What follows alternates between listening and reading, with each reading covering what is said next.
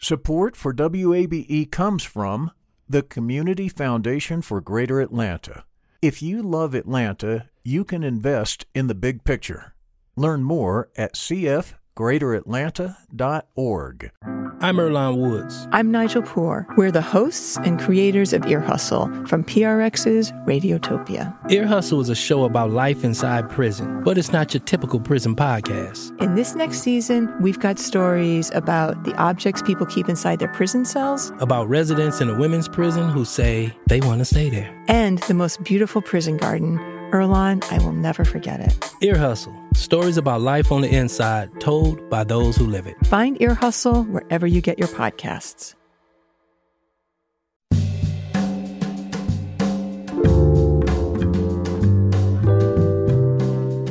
From WABE in Atlanta, welcome to this Monday edition of Closer Look. I'm Rose Scott. Coming up, remembering the political legacy and life of former Georgia Senator Johnny Isakson.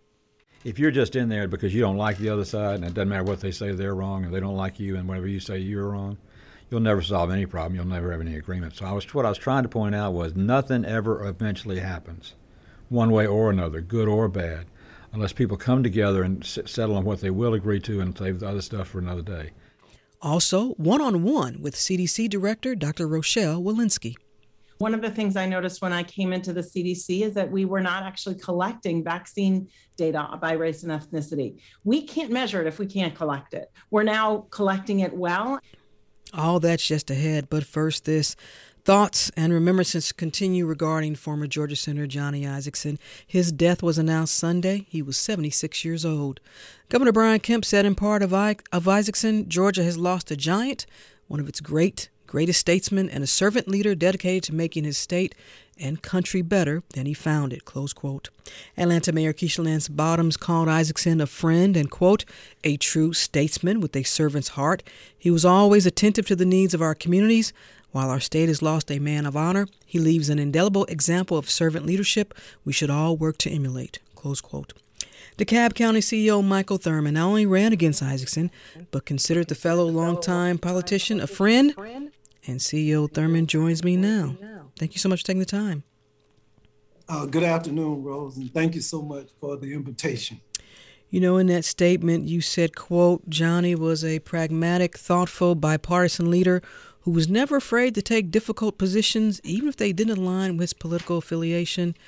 And CEO Thurman, that's been said a lot by folks from both sides of the aisle.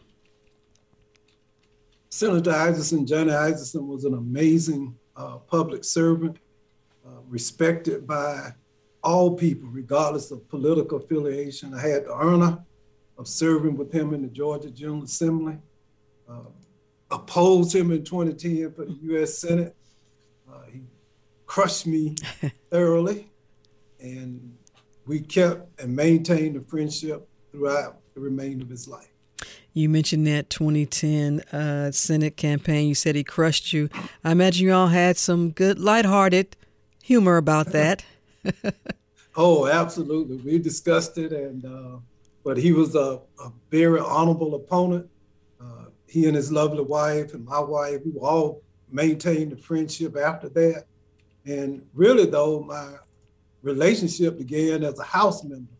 When I came to the General Assembly, there were only 25 Republicans in the Georgia House of Representatives, about 28 African-American Democrats.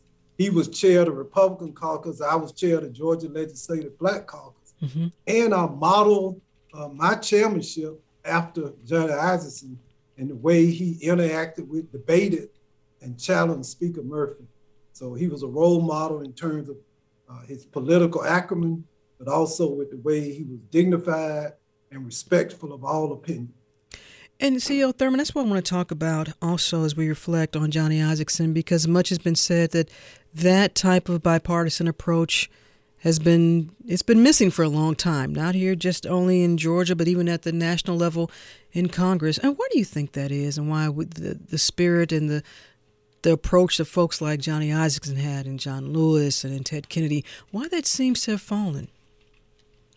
Well, primarily because we have leaders who are focused on the next election as opposed to the next generation. But Rose, history cast the final ballot. And the reason we're celebrating the life and legacy of Johnny Isakson is because he stood for principle. He loved country more than party. And that's why he is being celebrated and will be remembered. Those who seek more expedient political goals and objectives, quite frankly, will not have received and will not receive the outpouring of love that someone like Johnny is receiving. So oftentimes, whether or not it's expedient as it relates to the next election, once you look to the next generation, to history, that is ultimately where you receive your accolades and your remembrance. When can you recall, CEO Thurmond, maybe one of the last conversations you had with Senator Isakson? Well, we talked often. I called him. Let me tell you, I know exactly when it was. Mm-hmm. Believe it or not, in 2017 and 18, my alma mater, Payne College in Augusta, mm-hmm. Georgia, while he was still serving, had gotten in financial trouble. I also served as chair of the board of trustees at Payne. Mm-hmm. And I called up Senator Isakson to ask for his assistance. And what he did was he used his name to assemble a group of business leaders, primarily white business leaders in Augusta, Georgia, hosted a luncheon and helped raise money for Payne College while he was still serving. So his support of Payne College was really the last project we worked on. And despite the fact that we had opposed each other in 2010, mm-hmm. he volunteered and was the host and the primary spokesperson for Payne College in Augusta, Georgia. And you do love your beloved Payne. CEO Thurmond, how will you remember your friend, Senator Johnny Isakson? I can best remember Johnny Isakson by emulating him, not just celebrating who he was, but using some of those principles every day in my political and personal life, not judging people just because of political affiliation, but having the courage to reach across the aisle, to transcend racial barriers, and to ultimately try to do what's best for Georgia and for the United States of America. The best way to honor him is to emulate principles and ideas and the way he conducted himself within public service. DeKalb County CEO Michael Thurmond, as always, thank you so much for taking the time. I really appreciate it. Thank you. Thank you, Rose. Honored to be here today. I want to bring in now veteran politics reporter and WABE host emeritus, Dennis O'Hara. Dennis, welcome. Hey, Rose. It's great to be back with you. Thank you so much, Dennis. You know, and you just heard the conversation with CEO Michael Thurmond from DeKalb County. So much is being talked about this Isakson way.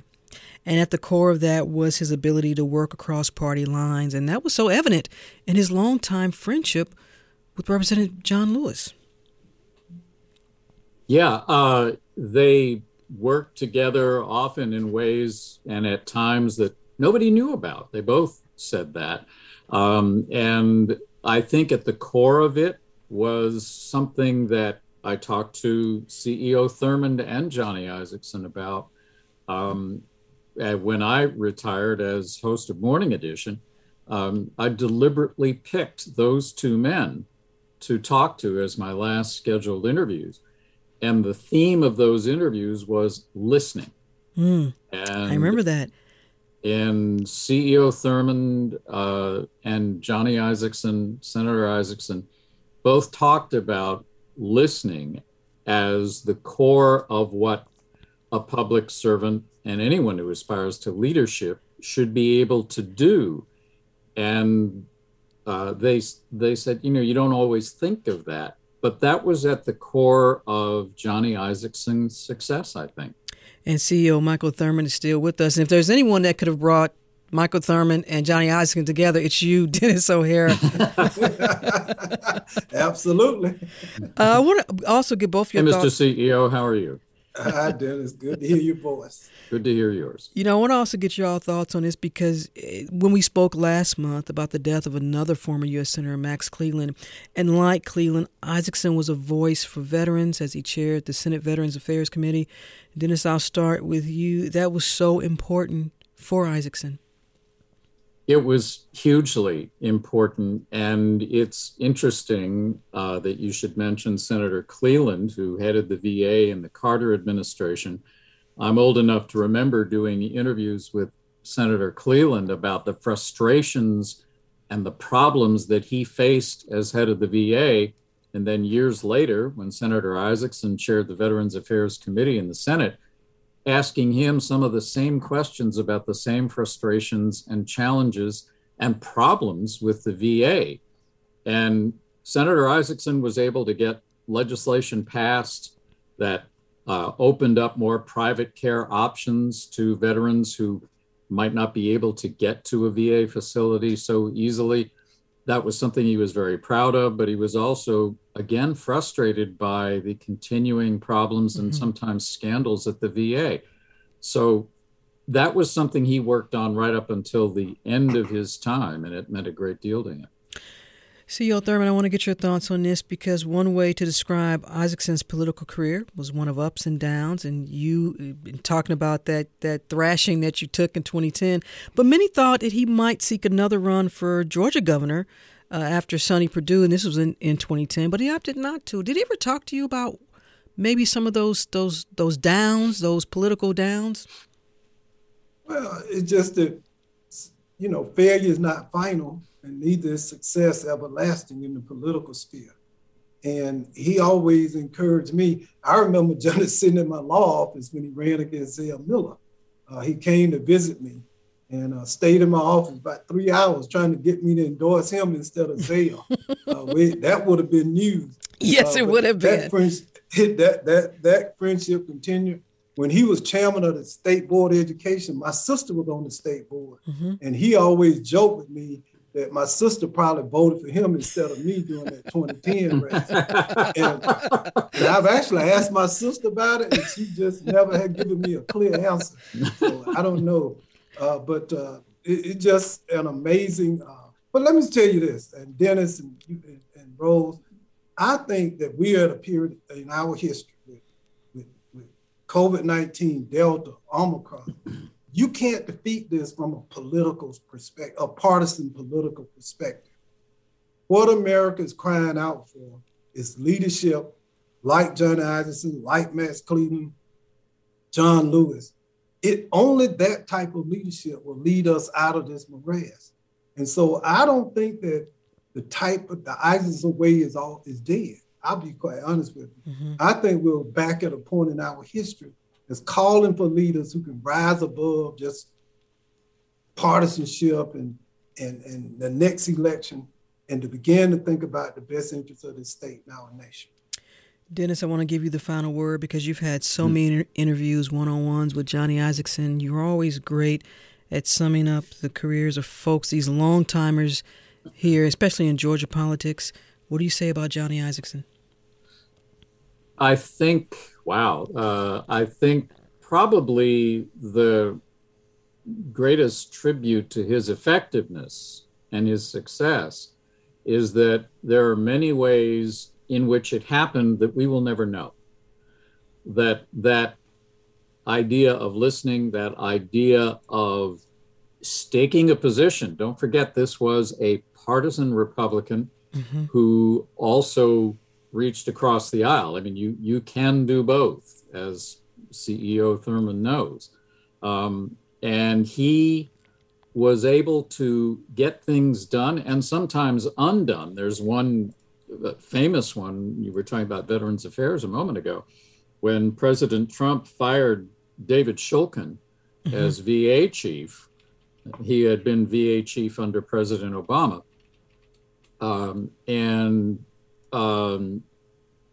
President Trump wanted to appoint White House physician Ronnie Jackson to succeed him. Jackson ran into some allegations of misconduct. Isaacson told me, and it was very quiet. I didn't ask him I asked him what he thought. And he just said, well, they didn't tell me that they were going to appoint Ronnie Jackson and do this. It happened in one of those famous Trump tweets. And that's all he said. They didn't tell me. And then he went on about what a great job David Shulkin did and how he wished he was still the head of the VA. So that was a very quiet Isaacson way of saying, I really don't like this. Anybody else would have said it in capital letters. Mm-hmm. But then he worked very quietly to get Ronnie Jackson's nomination withdrawn. And then he supported the nomination of Robert Wilkie, who was confirmed as head of the VA under then President Trump. So Johnny Isakson's work, much of it was visible, but perhaps much more of it, the most effective work, was invisible. And that's how those bridges got built. And he, just personally, he was always, as the CEO knows, and as you know, Rose, he would always ask you how you were doing. Yep. I mean, it might not have been on the air, but he would ask about, my family, my wife, trips we took, and it was because he was genuinely interested in, as he often said, friends and future friends. Veteran politics reporter and WABE host emeritus Dennis O'Hara, DeKalb County CEO Michael Thurmond, thank you both for taking the time. I really appreciate it. Thank you. It was great to be with both of you. Now, Johnny Isakson didn't bother to focus on his legacy. He told me that when we spoke nearly 2 years ago to this date in his office as he was preparing to leave the life of an elected official. Senator, what do you want Georgians to know about your commitment to serving on behalf of the state? Just tell them that when I ran for office for the first time, everybody told me I was crazy because I ran as a Republican. And when I got elected to office, I was the only Republican in the state to beat a Democratic incumbent. But I tried to run and earn the confidence of the people, and then as I served, I tried to do what they wanted so they would want to send me back. Now, I didn't ever set a goal to get in office for 45 years. I never. If somebody said, you're going to do that, I said, no, I'll never do that. But one thing happened. Everybody who beat me ended up choosing me to replace themselves. I mean, Zell Miller beat me for governor and then turned around. He left the Senate and I replaced him. And Newt never thought I was worth much for a long period of time. So when I replaced him when he left the House. So if you really look at it, my people that you would have thought I had a bad relationship with, I ended up having a great relationship. Yeah. Newt, I had a great relationship with, and so too was Zell, because I just always tried to find that common ground and look the other way at the past. You can't change the past.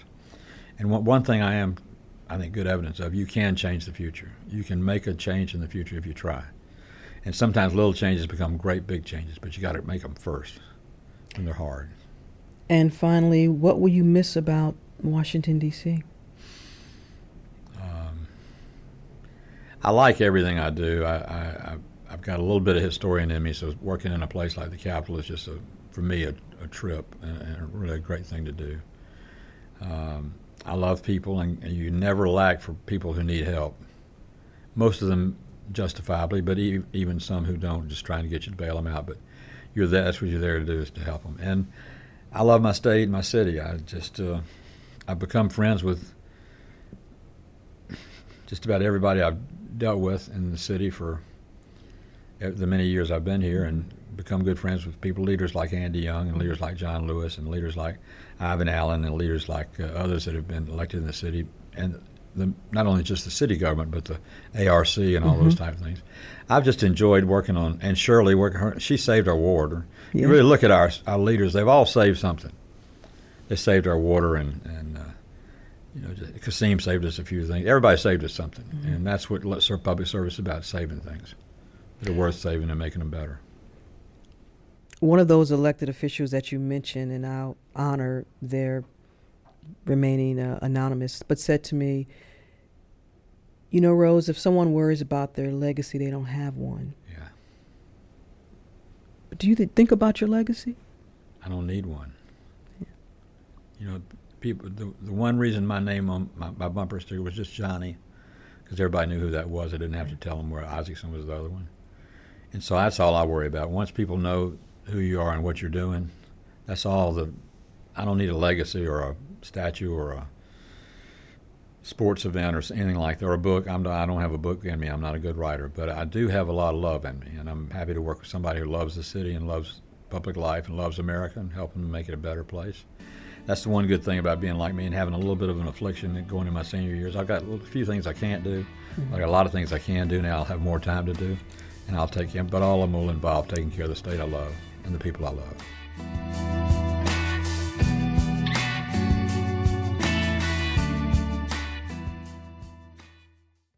Support for WABE comes from the Community Foundation for Greater Atlanta.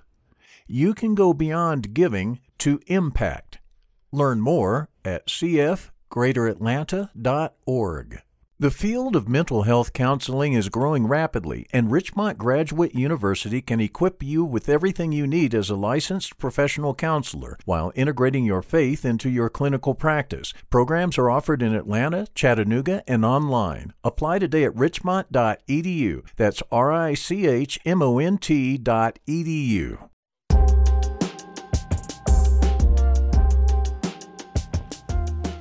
And you're listening to Closer Look. I'm Rose Scott. Researchers at the University of Texas released a report forecasting different outcomes related to the potential surge of the Omicron variant. Well, here was one takeaway, quote, Omicron could lead to the largest healthcare surge to date unless measures are taken to slow the spread, close quote. For example, researchers report one scenario that projects a wave that peaks on February 3rd of 2022. That means new infections more than 2 times higher than the January peak of this year. Hospital admissions 1.8 times higher. Deaths more than 1.2 times higher also than January of this year. Now, perhaps that kind of news was not lost on our next guest. Dr. Rochelle Walensky was appointed director of the Centers for Disease Control and Prevention by Joe Biden even before he officially took office. Now, she began the post as the 19th director of the CDC, headquartered here in Atlanta, on January 20th of this year. And I'm not sure just how many interviews, news briefings, and press conferences Dr. Walensky keeps track of, but we added Closer Look to that total because we spoke just a couple of days ago. Dr. Rochelle Walensky, welcome. Thank you for taking the time. Thank you so much. Delighted to be with you, Rose. You know how many interviews and press conferences and media briefings? I could not even tell you. I could not even tell you. Let me ask you this, because I want to begin with this latest report from the University of Texas at Austin, which gives numerous scenarios regarding Omicron. But here's what we do know. The consensus is there will be a surge and potentially twice the spread the rate of the Delta variant. Your thoughts on all of that? Yeah, so maybe what I'll tell you is what we do know right now. Right now, we're at about 120,000 cases a day, and we peaked this past week at, we marked 800,000 deaths, which is truly striking. What we know right now is that most of those cases are Delta, and we know what we need to do to protect ourselves from Delta. But the University of Texas study that you cited is a really important one, and we're learning more and more every single day. So last week, we've started to see, over 35 states that have demonstrated Omicron, and that number is increasing. We've seen from other countries doubling times of the Omicron variant of less than 2 days. And so the projections that are coming from the University of Texas and from other modeling groups may very well demonstrate increased cases of Omicron, and that Omicron will, in fact, be the dominant variant in the weeks ahead. Well, let me get your thoughts on this, because we went through this with the Delta variant, and I want to talk about messaging. When these new variants come online, and there's so much information coming not only from your agency, but from other institutions, can you understand how people get confused, or they're not sure what information is adequate, or the information changes? What is your advice to folks to understand how to look for credible information when it comes to this? Yeah, and this is really important. Part of the responsibility I feel in my responsibility in leading the CDC is to follow the science, and as the science emerges, as new data emerge, to update that science. So we have seen different science emerge when we had the Alpha variant, when we had the Delta variant, and now when we have the Omicron variant. And the science is evolving, and we're learning more every single day. And so I recognize the challenges in how confusing that may be for the public. But what I would say is find yourself what you believe to be your credible source, whether it be the CDC, whether it be the AMA, whether it be your pediatrician or your healthcare provider or your pharmacist, and stick with that source to give you updated information. And ideally, I hope it is all really streamlined as the same information. I'm going to ask you a question I've asked so many researchers, scientists, physicians, everybody involved here. What questions do people pull you aside and ask you? You know, in my personal world, I get a lot of questions about my certain situation. My son's getting married, and were we really going to be able to have this wedding in February? Or my grandma is, you know, I really want to see her. Is it safe for me to go see her? So I get a lot of the one-off scenarios that our guidances are not intended to speak to any individual one-off scenario. So I do get a lot of that. I also get a lot of, what do we really know about Omicron in this moment? Or what do we really know about the science in this moment? Are you still having conversations trying to convince people to get vaccinated, Dr. Walensky? You know, most of my immediate friends and family are vaccinated, but I will also tell you that I have been known to make individual calls. If a friend of a friend will say to me, will you talk to my friend because my friend is trying to get pregnant and they're worried that the vaccine may not be for them, I'm happy to actually make those. I do think a lot of what we need to do, there is a certain percentage of the population right now that is not vaccinated, and people say, how do you talk to them? And my answer to that is, you have to listen first. You have to actually listen to what their concerns are and what do they have to say, and really tailor the message to what those concerns are. I want to go back to Omicron for a moment, because if we're talking about mitigating the spread, here's what we know is key: getting the unvaccinated folks vaccinated, and then now the booster shots. How hopeful are you that between now and that February date that the researchers at the University of Texas revealed, that there can be a significant push to get folks vaccinated and then other folks get the booster shot? Yeah, I think it's really important, and we're spending a lot of time and energy. We're boosting people at the rate of about 1 million a day. So we're seeing more and more people get boosted, and we're giving first doses at a rate of about 500,000 a day. So we're seeing more of that as well. But what I will also say is we know that the more mutations a variant has, the more immunity you need. And for some people, they may well need more than even just their booster shot, which is why we're really hammering home the message now that even if you're vaccinated and boosted, there's a lot of disease out there, and we're really asking people to wear a mask to not only protect themselves but to protect others, and that's a hard message in this very moment. Well, and speaking of messages, at the time of this interview, it's being reported Pfizer revealing its 2-shot vaccine did not perform, as they put it, adequately in children 2 to 5. They now will test a 3-dose series for official authorization. Any concerns on your part here? You know, I was really encouraged because the safety data were there and they demonstrated real safety in what they saw. We want to make sure that it's going to be working as well. You know, while I'm disappointed, right now we're seeing that we need that boost. We need it for everyone over the age of 18. We strongly recommend it for everyone over the age of 18. And so am I surprised in this given moment that they're going to need 3 doses in the younger kids? I'm not that surprised. You know, you mentioned the nation surpassing the 800,000 COVID-19 deaths. And listen, you and I both know that politics has played a role in this from the beginning, and it's 2 different administrations. But through your lens, Dr. Walensky, could some lives have been saved if our nation had a different response when all this started? I think we need to come together and recognize that the common foe is not one another, but the virus. There was just a modeling exercise that occurred from Yale University that said that because of vaccines, we've saved 1.1 million lives and probably 10.3 million hospitalizations. And without them, we might have been in a situation where we had over 20,000 deaths a day.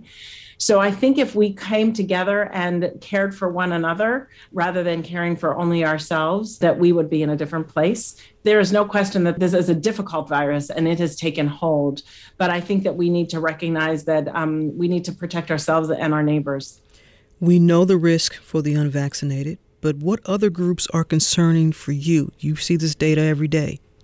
So certainly, the risk of death for the unvaccinated is 14 times higher than the vaccinated. And we're starting to see in our nursing home population that the risk of infection for the unboosted is about 10 times higher. Mm-hmm. So we're really asking people to get boosted for that very reason. But then, of course, there's the vulnerable populations who have always been at increased risk of this disease. Our elderly population, our immunocompromised population, those with comorbidities, diabetes, heart disease, liver disease. And so those are really the populations that we're really trying to hammer home, not just get vaccinated, but get yourself boosted because, you know, you may get infected and we want to make sure you have as much protection as you need.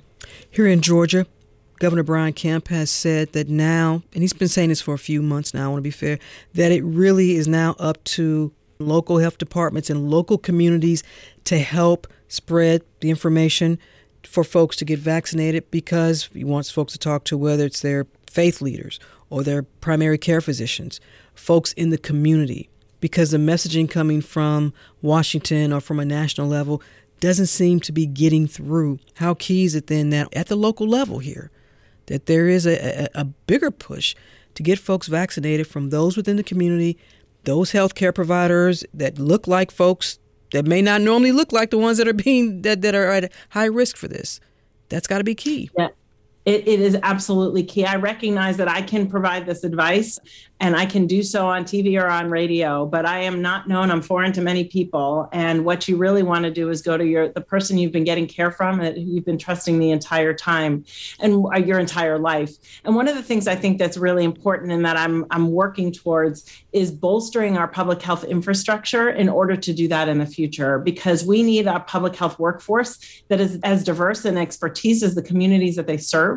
And if we had more of that workforce, then maybe there'd be more people out there who had been sending that message all along. I want to shift for a moment, talk about you, if you don't mind. On your first official day as CDC director, you said in a statement, I'm going to quote you here, "Better, healthier days lie ahead, but to get there, COVID-19 testing, surveillance, and vaccination must accelerate rapidly. We must also confront the longstanding public health challenges of social and racial injustice and inequity that have demanded action for far too long," close quote. So I want to ask you this then. Can you pinpoint how this pandemic is addressing those healthcare-related inequities? And are we seeing positive outcomes? Or is it too early to predict this?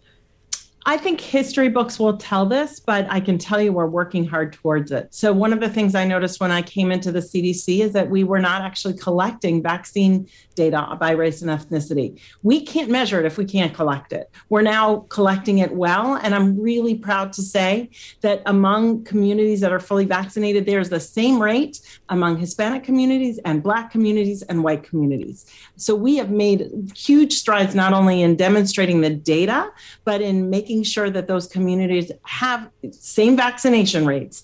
We're doing that by putting vaccines in FQHCs, by putting vaccines in pharmacies and making it very easily accessible, by putting them in rural communities and doing so there. The other thing that I really want to say is to speak about this public health workforce, because if we have a workforce that comes from these communities, you will have trusted people. And that is everything from the community worker to the genomic epidemiologist coming from and trusted by the communities that they serve. And that is really going to be the work, and I think the legacy of what this pandemic will lead to.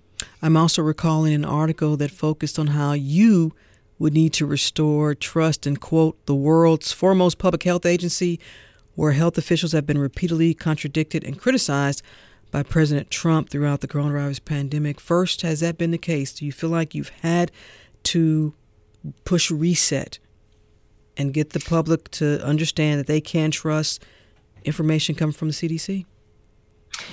I came in at a difficult time. I came into an agency that has been working really hard and tirelessly, and I have had the incredible honor of serving as the director of 15,000 people who stay up nights to protect public health. And so my work here is not done, but that has been my entire charge since I got here. What's been challenging for you? I think it's been such an incredible scientific endeavor that we have 3 vaccines that we can use to protect the public in such a short period of time. It's been challenging that not everybody has seen those as the mechanism by which we get out of this pandemic. That has been a challenge, and I wish we had more community coming together and that there were more people vaccinated so we'd be in a better place. Did you have any hesitation about taking the leadership role at the CDC? No. I will say a very wise mentor once said to me, if you're not a little scared of your next job, it's not big enough. Suffice it to say, it was big enough. so I was, obviously a lot nervous that I wanted to make sure I did right by this agency. But if somebody calls on me to take on this task in the moment of a pandemic, the answer was never going to be no. What has been some of the best advice you've received? If you want to share who gave it to you, please do. You know, I get a lot of support from my dinner table. My family's been incredible. I've gotten a lot of advice from a lot of different people. And I will say I've been truly blessed that people have come to me and said, you know, if you ever need me, I'm here for you. But really, a lot of it is talking to people. Names are of people you might never, ever know or hear of, but that have really just given me sound advice. Are you one who will admit to missteps, whether it's COVID related or with anything in the CDC? And how do you handle that? I try to learn from, this has been a steep learning curve for the country. It's been a steep learning curve for me. And I'm happy to learn from that curve and to make sure that as I handle things the next time, that I feel like I've learned from things prior, whether it was my doing or others. We know the pandemic, obviously, as you mentioned when you came in, that was foremost at the top. Some other related priorities for you all? Yeah, so obviously the pandemic has taken so much of our time and energy. The public health infrastructure we've talked about, not just in the workforce, but in data modernization, in our laboratory infrastructure to make sure that we really have a good public health workforce and laboratory and data moving forward, because that has been among our Achilles heel. Certainly health equity, and that we've had a light shined on that with COVID, but I'm not going to let that go because it's true in diabetes care and it's true in HIV care and it's true in climate health and so many other things. So equity is really a core pillar of what I want to address. But then issues related to climate health, firearm violence, mental health, opioids, HIV, all of those are really top of my list. And finally, Dr. Walensky, is there a metric, or perhaps maybe there are several, that you believe will be true indicators that as a nation we have a solid handling on coexisting with the coronavirus as it relates to mitigating the spread, and that we're doing this on a consistent basis? We have a vaccine that works incredibly well. It's not foolproof, but it works really quite well. And it might not work quite as well in Omicron, but it's still going to work well, I believe. I can't become numb to 1,200 deaths a day. I refuse to become numb to 1,200 deaths a day. I refuse to become numb to footage of overwhelmed hospital systems. And so those are the things that I'm specifically looking at every single day.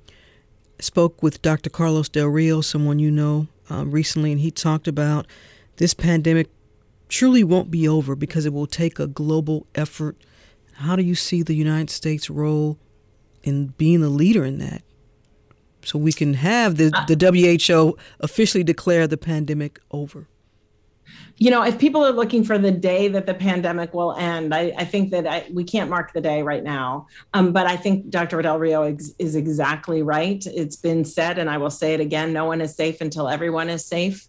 And as long as we have circulating virus, and a lot of it, we give it permission, we give it a red carpet, in fact, to mutate. And as it mutates, it has the power to potentially evade our vaccines and our treatments and our therapeutics. And so in that context, it's our responsibility to ourselves and to the rest of the world to protect the rest of the world as well. The nation's 19th director of the Centers for Disease Control and Prevention, headquartered, of course, here in Atlanta, Dr. Rochelle Walensky, thank you so much for taking the time. I really appreciate it. Thank you. Thanks for having me.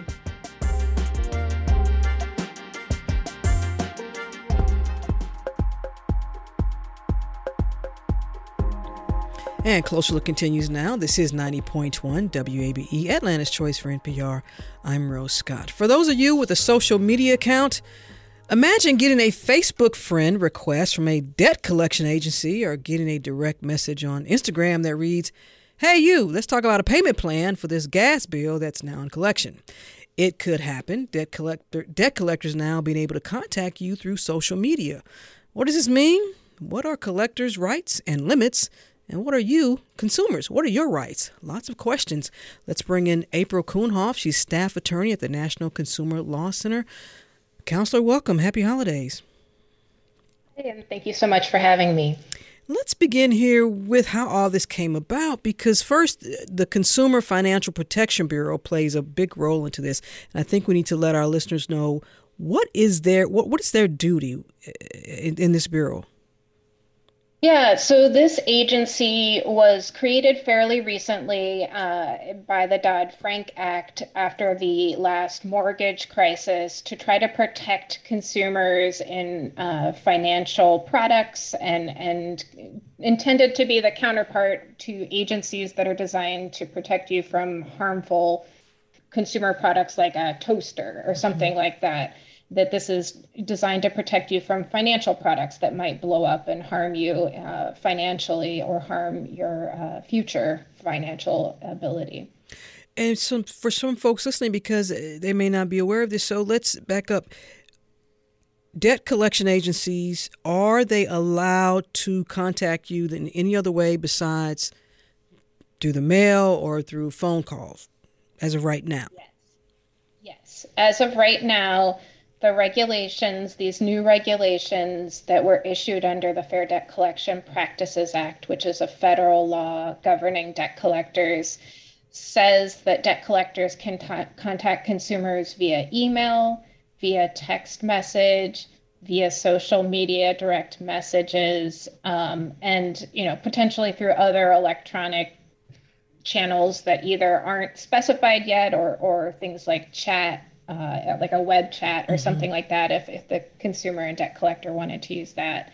So, these rules, the federal Fair Debt Collection Practices Act was issued in 1977, so it didn't talk about email or text message or direct messages.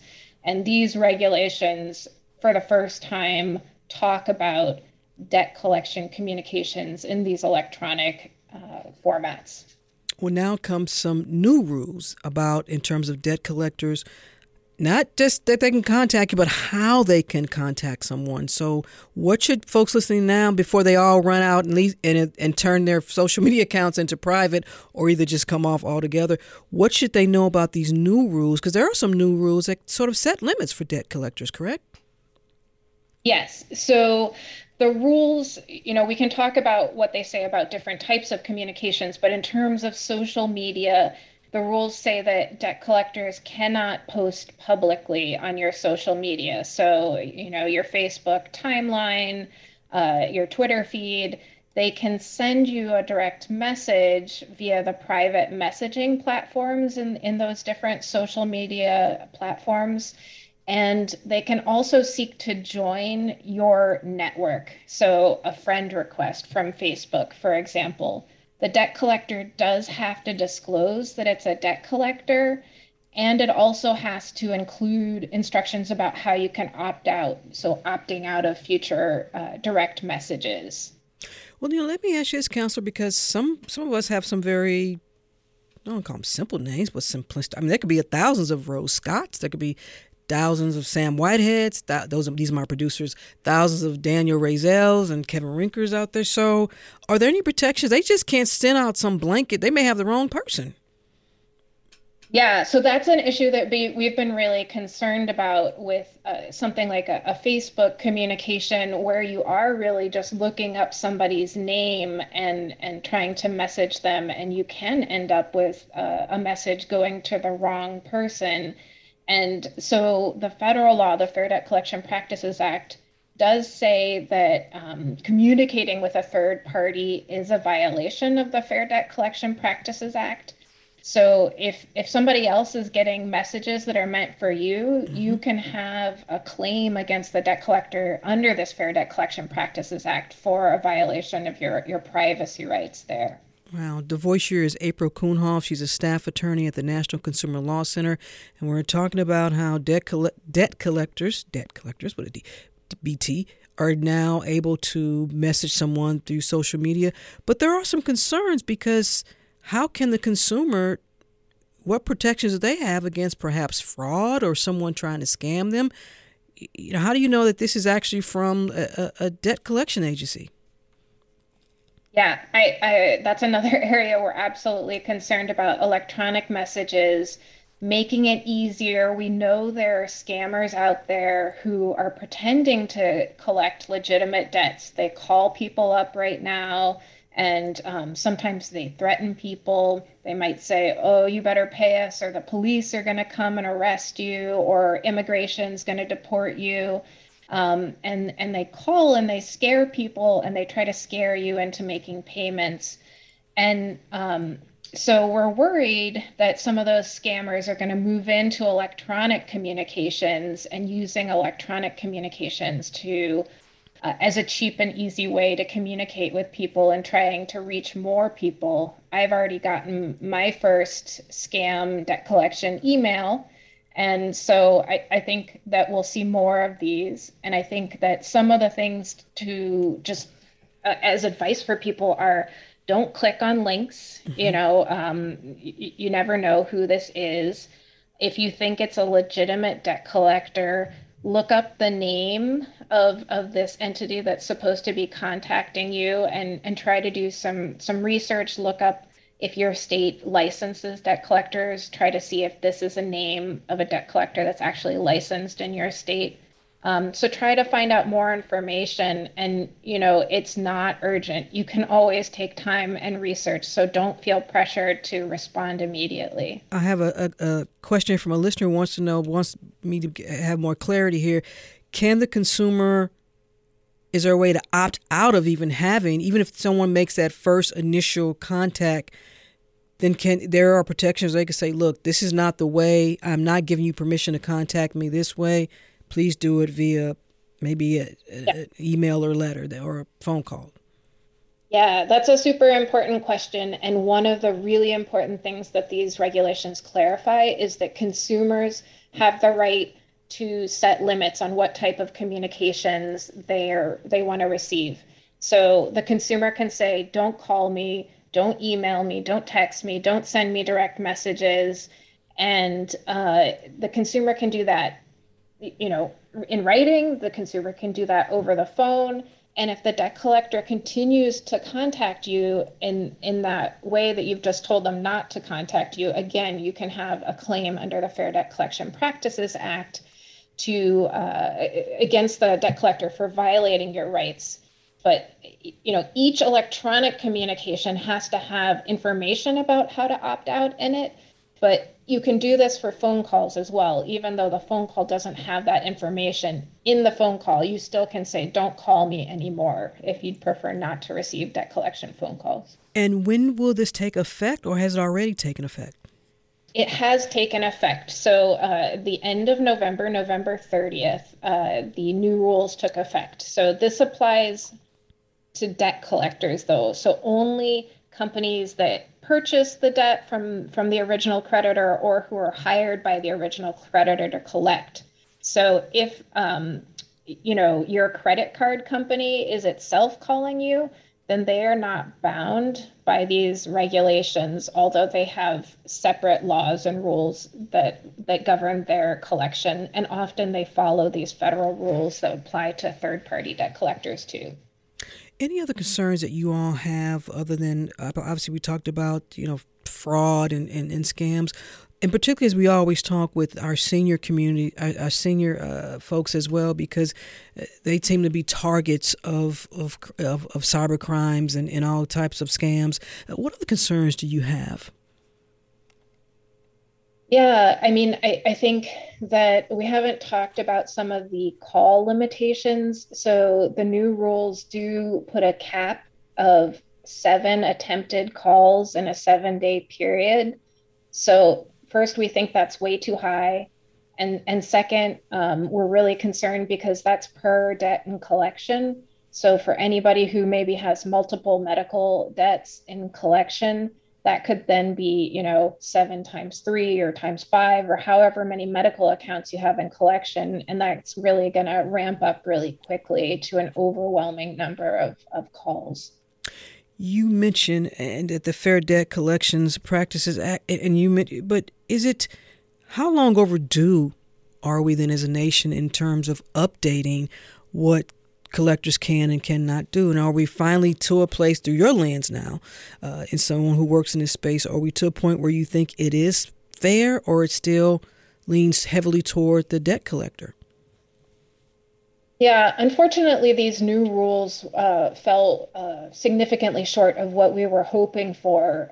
We were really hoping for some more robust consumer protections such as requiring consumer opt-in before any electronic communication happened, protecting consumers from really old time bar debt or zombie debt, which can still be collected, unfortunately, under these rules, and really ensuring that consumers who do opt into electronic communications can actually receive those communications. We're really concerned. You talked about seniors, seniors and others with less access to email and other electronic communications might miss debt collection communications, for example. Counselor, you mentioned the term zombie debt, and for folks that may not be familiar with that, we're just talking about a very old debt that could be decades old. Yeah, so this is a debt that is beyond the statute of limitations. And so, if your statute of limitations on the debt is 4 years or 6 years, this might be a 10-year-old debt. Or I this summer saw an email about a 15-year-old debt. And again, with email, it really makes it easier for debt collectors to go after these old accounts, even if there's a pretty low chance of them getting paid. If even a few people pay, that's still money made for them because it's so inexpensive for them to send out these email campaigns. And finally, April, as we wrap up, again, what do you want? What precautions are you suggesting for folks as it relates to debt collectors contacting them on social media? Yeah, in terms of social media, if you do not want to be contacted via social media, I think certainly opting out, telling that, just replying and saying, stop contacting me, or even if you want, you could call and say, stop contacting me. But just don't let people you don't know join your social media circles, because then you're otherwise going to give them access to private information about, where you live, maybe your car, your home, other types of assets that they might pursue in debt collection. So be careful who you let access your private social media network. Some wise words there. April Kuhnhoff, staff attorney at the National Consumer Law Center. Thank you so much for taking the time. We'll have a link from our website about this segment to you all. Thank you so much. Good information. Thank you so much for having me.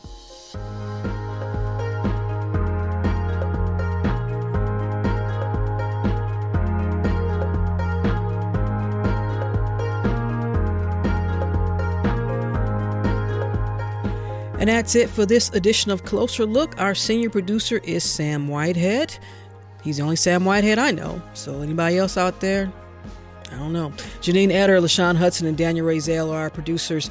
Our engineer is Kevin Rinker. A reminder to let us know your thoughts on today's program or any other. Just send me an email, rose@wabe.org. And if you missed any of today's program, it's always online at wabe.org/Closer Look. And of course, Closer Look weeknights at 7 p.m. as well as on our podcast. Subscribe wherever you like. Stay tuned to 90.1 WABE, Atlanta's Choice for NPR. I'm Rose Scott.